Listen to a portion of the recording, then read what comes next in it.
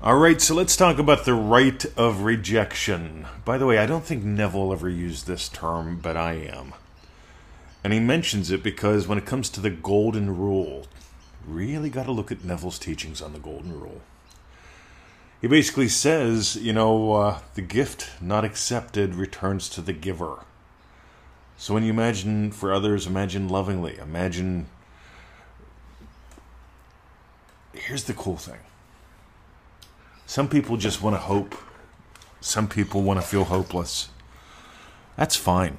Your job is to get done with it. Some people want it to drag on. I've got an Aunt Betty who just loves attention. Right? She imagines getting attention. She also imagines how she gets the attention. And she nails it. Aunt Betty gets attention by staying sick.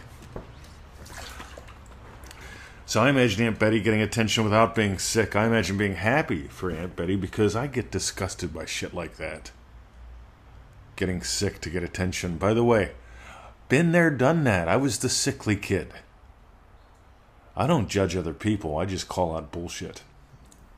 And here's the cool thing. Those guys who are not into free will out there. There are people out there teaching stuff and they say nobody has free will. And then they try to micromanage everything. See, Neville Goddard said you've got free will. You can accept or reject any blessing. Neville Goddard said you have free will. You can choose the state you wish to embody. You get to choose what you give life to. And you can reject all else. So I got a couple this morning that are pretty good. One for a friend of mine who's imagining for his adult kids. Another for a friend of mine who's imagining for her adult mother. These all have to do with health. I love when things come in patterns. It just makes this... I imagine, by the way, me having an easy time dealing with all the emails. Because if I don't imagine having an easy time dealing with all the emails, it's like trying to clean up dog shit. We've got about half an acre. We've got 2 dogs. If I had to go out on dog shit patrol every day, that's all I'd do. Right? I'd never find it all. But I could look for hours. And here's the cool thing, guys. This is exactly how I imagined up our business, right? And I know some people don't like that word. I'm fascinated by that because who are you going to do business with if there's nobody in business? It's like my buddy that tells me he's a socialist and he's living in a capitalist country. It's like, you shouldn't talk against the hand that feeds you. And it really comes down to the imaginal act, doesn't it? Because so many people, they bite the hand that feeds them. And I want you to get the gold here, because it is your imaginal experience that determines your physical experience. And I can't help but teach this stuff. I can't help but share it with people at the pool. I usually don't talk about Neville Goddard or the word manifesting at the pool. Almost never. But I will mention, have you noticed the people that complain the most have the most to complain about? I notice whenever I focus on positive, I notice when I focus on stretching, I stretch. I just plant these little seeds. I really get how important it is to plant little seeds. So I've got family members too. I'm 56. I've got older family members, aunts, uncles, parents. I've got younger ones too. And I imagine lovingly for them. And then I get on with my day. Because what you don't want is your imaginal act to become a concern. See, when I look at words like progress versus Congress. The joke is Congress isn't about progress. You guys in the States will have a giggle about that. On the other hand, concern. I think of concern, I think of convicts, I think of con anything. Con artist, convict. And nothing real pleasant comes to mind for the most part. On the other hand, celebrate. Enjoy. I used to be concerned when my mom would call, because we didn't have that good of a relationship. And at one point I realized, it would be great for me to have a relationship with my mom. And I imagined being happy to hear from her, happy that I just spoke with her. Those are 2 very separate imaginal acts and experiences and desires. And one day she reached out to me and said, I'm thinking about buying a computer or fixing the sink. And I said, what kind of computer? And she told me, I said, you fix the sink. I'll buy you an iPad.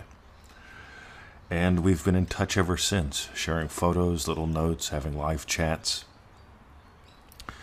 You see, the cool thing is, I made it all about me. I am a happy, loving son. And for some reason, my mom and I had a shift. An experience, a specific moment that set it all in motion.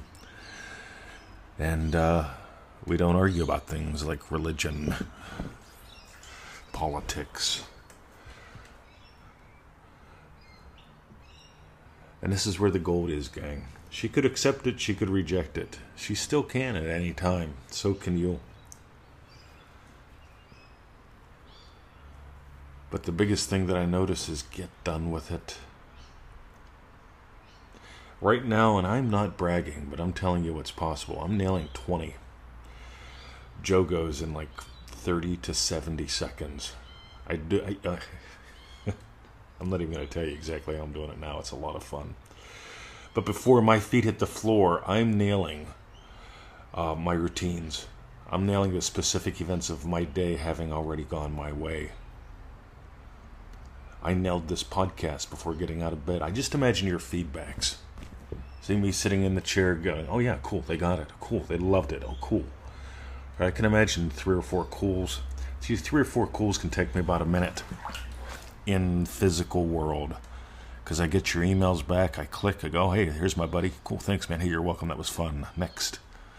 I really digged the podcast you made for me. Thanks. Cool, I appreciate that.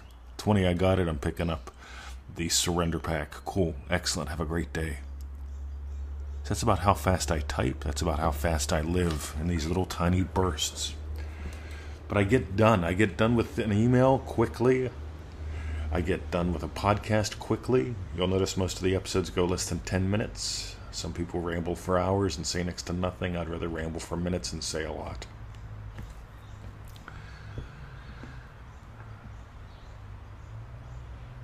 One more. Just because they refused it yesterday doesn't mean they're not going to accept it today.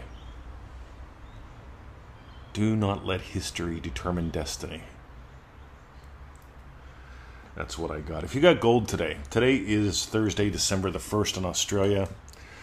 Friday, December the 2nd in America, we're having a live revision call. If you went in on that, let me know. There were 3 spots left as of this morning.